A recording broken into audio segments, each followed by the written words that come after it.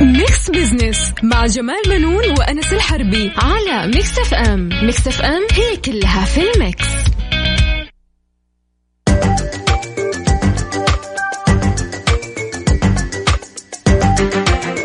مستمعينا الكرام، أهلا ومرحبا بكم. أنا جمال بنون أحييكم من ميكس اف ام وبرنامج ميكس بزنس. طبعا معايا زميل الدكتور أنس الحربي. أهلا وسهلا. أهلا وسهلا فيك أستاذ جمال، وأهلا وسهلا فيكم مستمعينا مستمعي إذاعة ميكس اف ام في برنامج ميكس بزنس اللي يجيكم كل أحد ويبسط لكم رؤية 2030. صحيح. كمان خلينا يعني نعم في شيء لافت الحقيقة الأسبوع هذا، إنه الهيئة العامة للمنشآت الصغيرة والمتوسطة نعم أطلقت يعني شراكتها مع موقع بدايتي، وهي منصة التوظيف الإلكتروني المخصصة للشباب السعودي. جميل. كمان تعتبر بداية أستاذ جمال منصة للبحث عن الوظائف للذين تتراوح أعمارهم من بين 16 سنة إلى 30 سنة من خلال الهاتف الجوال. وأظن كمان التجربة هذه الحقيقة يعني بالنسبة للمنشآت الصغيرة اليوم لا تنسى يعني مشاريع ريادة الأعمال بتفتح كثير من الوظائف، شايف، وانت تحتاج إلى يعني موظفين بارت تايم جزئي وتفرغ كامل، ولكن لما تيجي تبحث عنهم ما تحصلهم. فبالتالي تحتاج إلى منصة أنك أنت توصل لهم. المنصة هذه طبعا حتوفر لك سواء لباحثين عن العمل وأصحاب العمل كمان معلومات. أنا لما أجي أنا صاحب يعني مشروع عندي محل مقهى مثلا بسوي قهوة وشيء زي كذا، أبغى موظفين شباب بارت تايم مثلا 4 ساعات 5 ساعات في اليوم، فين أروح أدور عليهم؟ أخش الموقع هذا وأعمل بحث إنه موظفين مقهى يعملوا قهوة مثلا شيء زي كذا، فبتوصل لي معلومات عن شباب كانوا مسجلين فيها. حلو. وكمان بالتالي بتوصل معلومات للشباب اللي كانوا بيبحثوا عن وظائف، توصل لهم مسجات إنه ترى الشخص الفلاني قاعد يدور عليكم. اوكي حلو. يعني سهلوا اشياء كثير، يعني اختصروا اشياء كثير. وهم زي ما يقولوا ايش، شوف المأذون يربط راسين بهالحلال. شايف هذا تربط موظف صاحب المشروع صاحب المنشأة. اي صحيح. نعم. فموقع بداية هذا يربط راسين بالحلال. لا بعقد العمل يعني ما نقول بالحلال. كمان المنصة هذه أستاذ جمال منصة إلكترونية فريدة من نوعها، بحيث أنها لا تتطلب من باحثين العمل تقديم سيرة ذاتية. بإمكانهم استخدام استبيان جدا بسيط من خلال تقنية الذكاء الاصطناعي. حتقوم المنصة بترشيح الشخص المناسب لكل وظيفة. يعني أنت كشخص أعتقد أنك تحط بياناتك أو الأشياء اللي تتقنها أو الدورات اللي عندك، فهي بالذكاء الاصطناعي تربطك بالمنشآت اللي تنفع لك كموظف. صحيح. وكمان لا تنسى أنس، نعم. يعني العملية هذه نعتبرها يعني حاجة جديدة في سوق العمل. نحن شفنا كثير من المواقع بتاخذ السيرة الذاتية كل حاجة ويقعدوا يتاجروا فيها طبعا. نعم. شايف. ولكن في الأخير هذه المواقع هي الكسبانة، يعني جمعت سيفيات كثيرة وأصبحت يعني عندها رصيد هائل، وهذه ساعدها في الموارد البشرية وغيرها. حلو. هي كسبانة وانت ما تدري يعني عن نفسك. أكيد طبعا، يعني مستحيل يعني ما في منصة اللي تكسب يعني. طيب مستمعينا، فاصل وراجعين لكم، خليكم ويانا.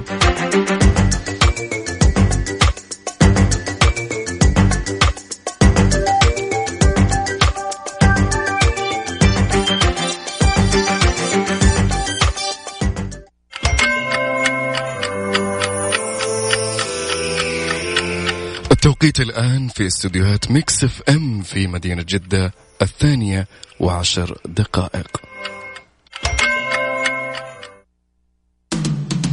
إذا كنت مسافرا إلى وجهة لمدة تقل عن 48 ساعة، حافظ على ساعتك في التوقيت المعتاد. ولكن إذا كان لديك نية البقاء لمدة أطول، عدل ساعتك إلى التوقيت المحلي لجهات الوصول قبل الإقلاع. هذا سيساعد على التعامل مع اضطراب فروق التوقيت الطويلة. مصر للطيران تتمنى لكم رحلة سعيدة. ميكس بزنس مع جمال منون وأنس الحربي على ميكس اف ام. ميكس اف ام هي كلها في الميكس.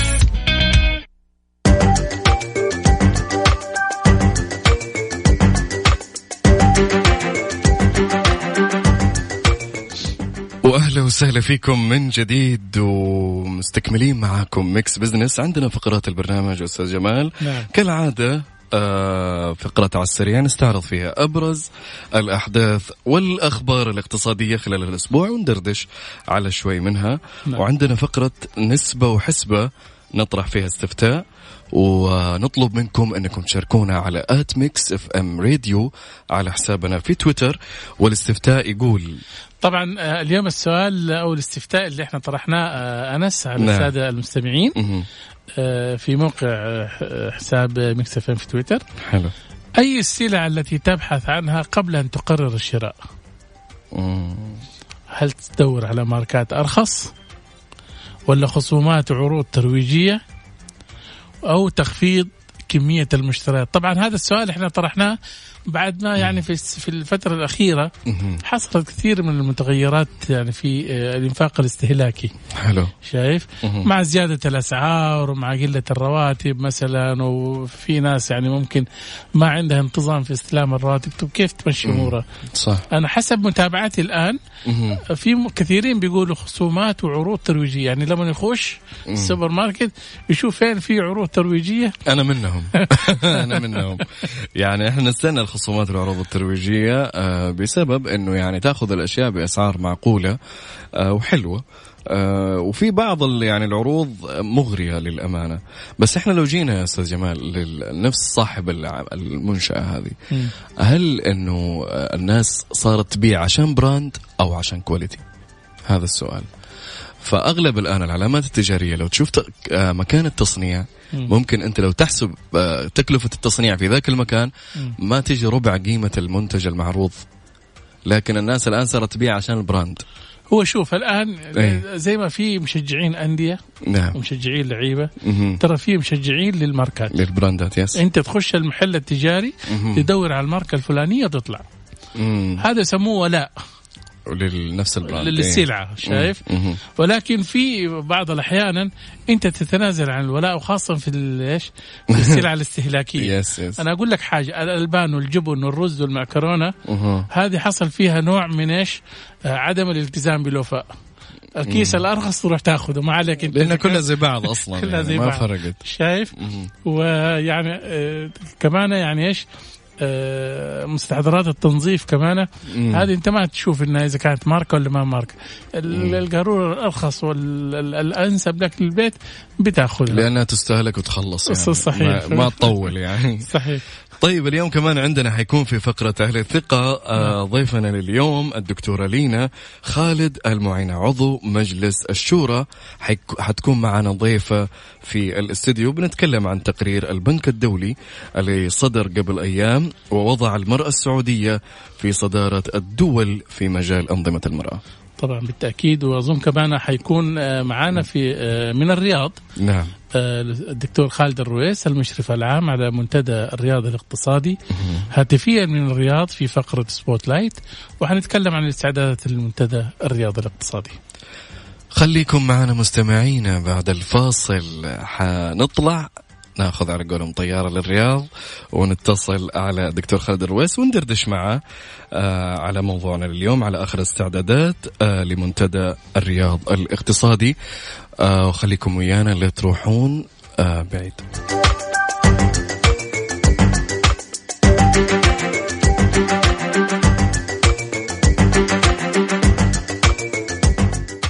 ميكس بزنس مع جمال منون وأنس الحربي على ميكس اف ام. ميكس اف ام هي كلها في الميكس.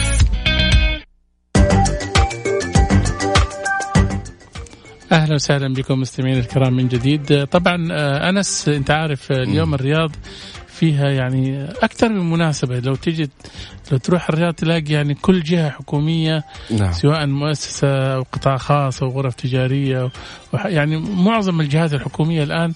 نعم. عندها يعني يا مهرجان يا مؤتمر يا فعالية يا أي شيء شغالين فيها ما شاء الله تبارك الله.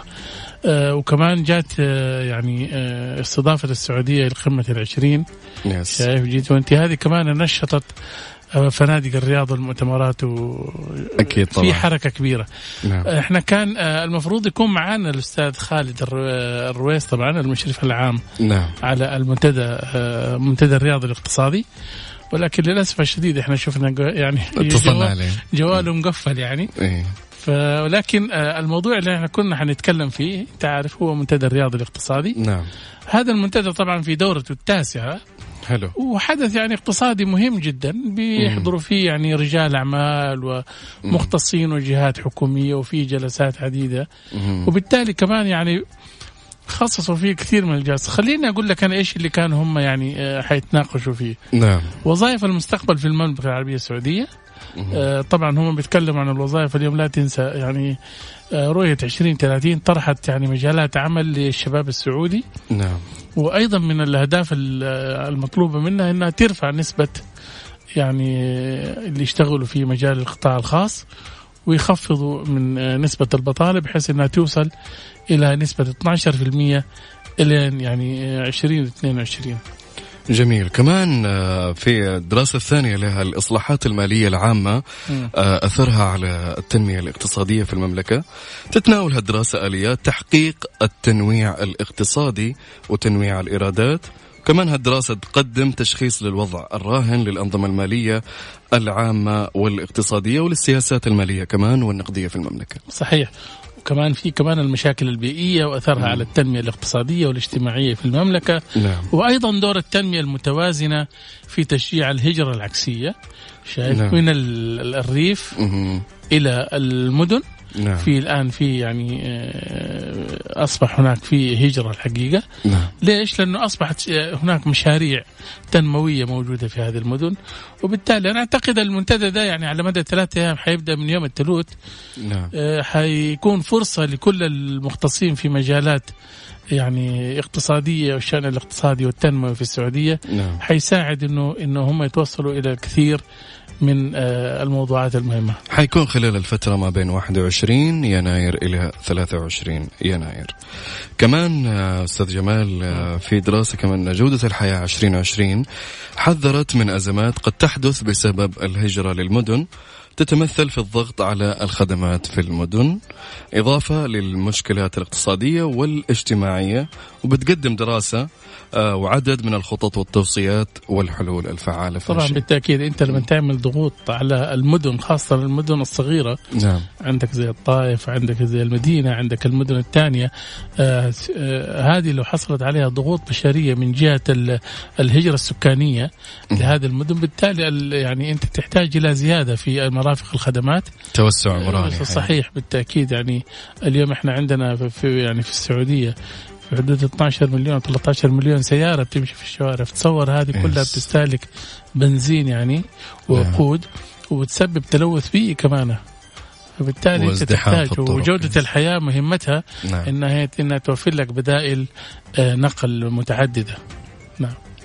طيب مستمعين ناخذ فاصل وراجعين. خليكم ويانا بعد الفاصل.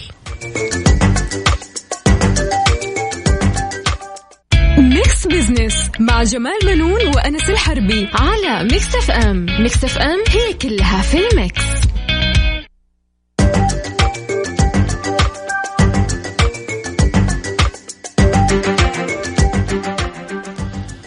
مستمعين الكرام أهلا ومرحبا بكم من جديد في ميكس بزنس. طبعا معي زميلي الدكتور أنس الحربي. أهلا وسهلا فيك أستاذ جمال. أهلا. طبعا أنس أنت عارف في تقرير جديد نعم. من مجموعة البنك الدولي عن المرأة وأنشطة الأعمال والقانون اللي صدر قبل أيام.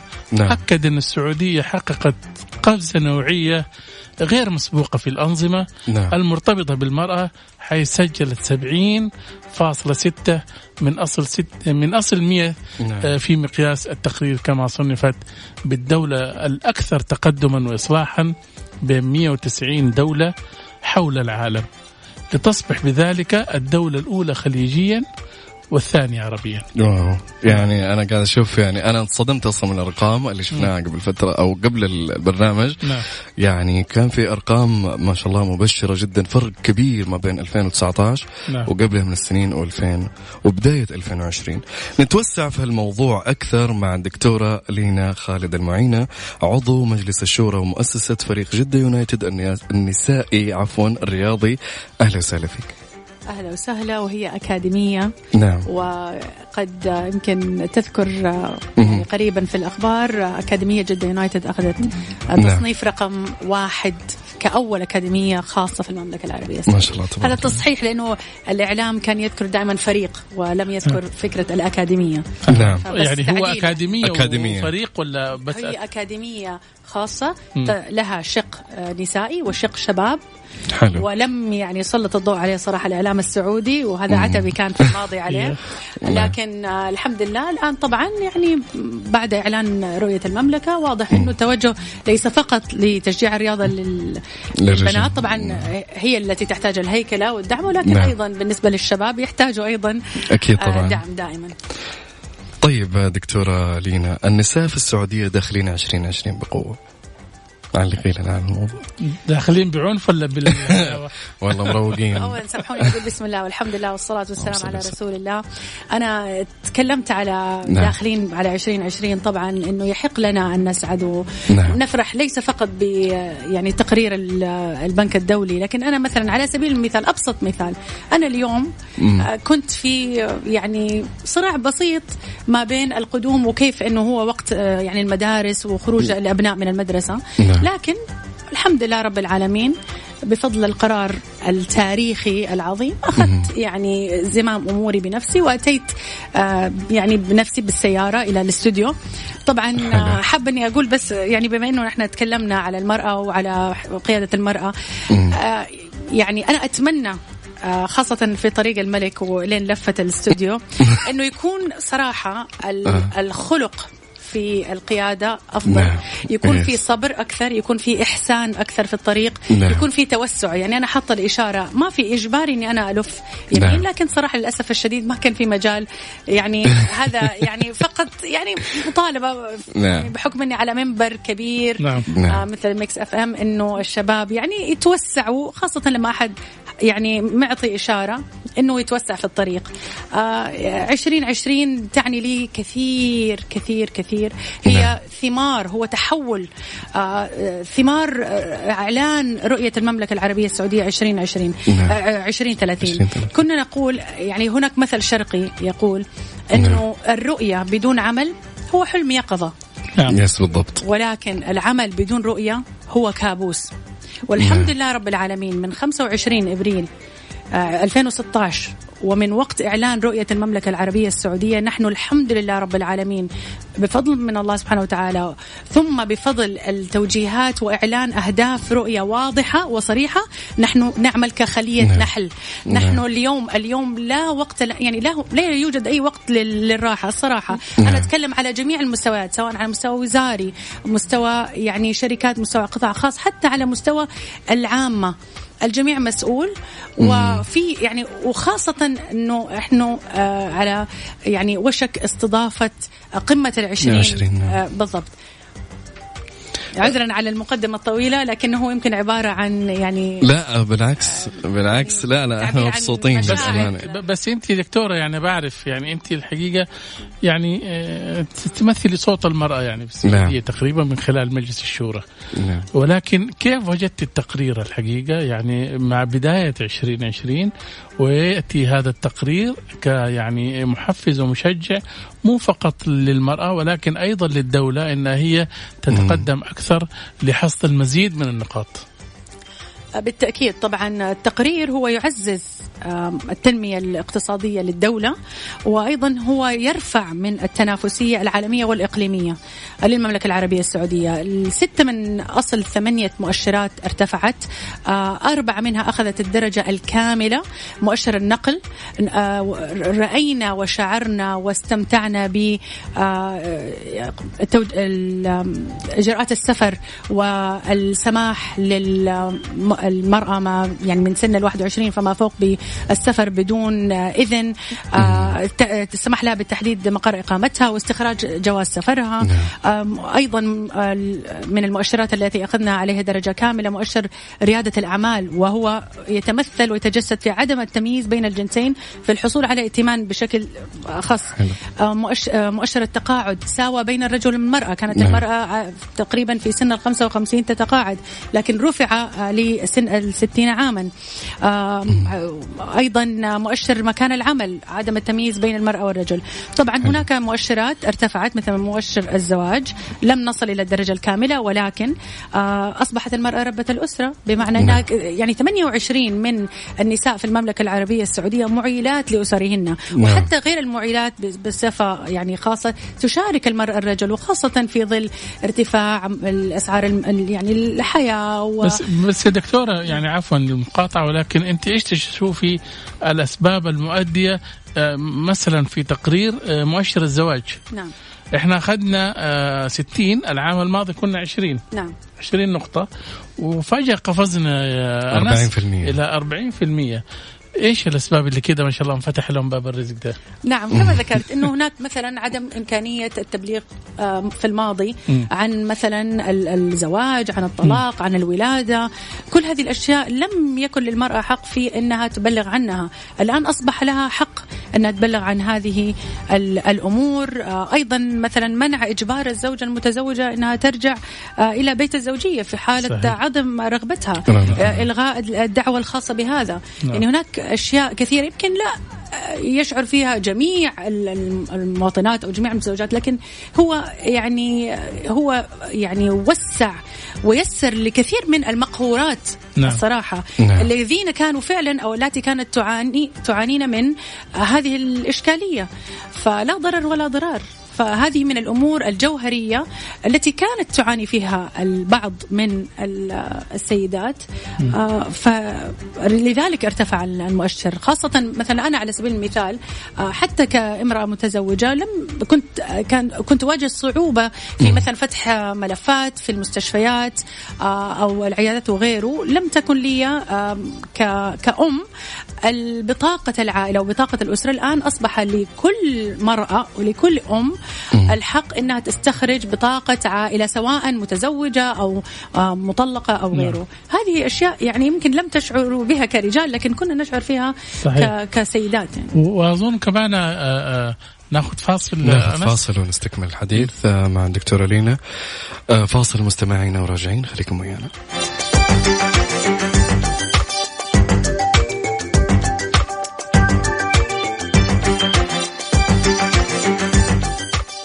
ميكس بزنس مع جمال منون وأنس الحربي على ميكس اف ام. ميكس اف ام هي كلها في الميكس.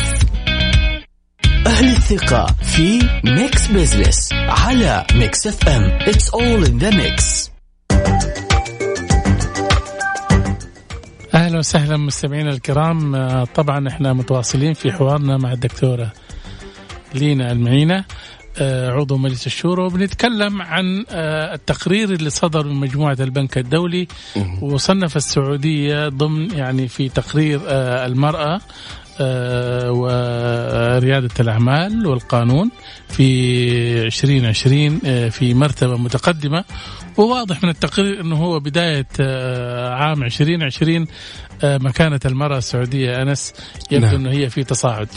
أكيد طبعا. دكتورة بعرف يعني اليوم هذه المؤشرات اللي أعطيت يعني بالنسبة للمرأة وقاستها يعني كقياس، إيش المزايا اللي حتساعدها يعني؟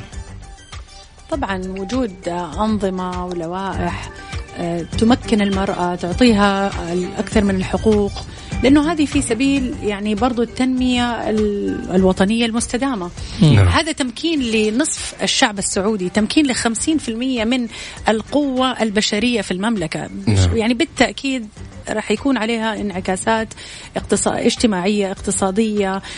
أنا أقول بيئية لأني محبة للبيئة. أقول حتى على مستوى البيئة وجدنا يعني قبل الفاصل كنا نتكلم على بعض المؤشرات، منها مثلا مؤشر مكان العمل، كيف أنه أخذت المملكة يعني صحيح العلامة الكاملة.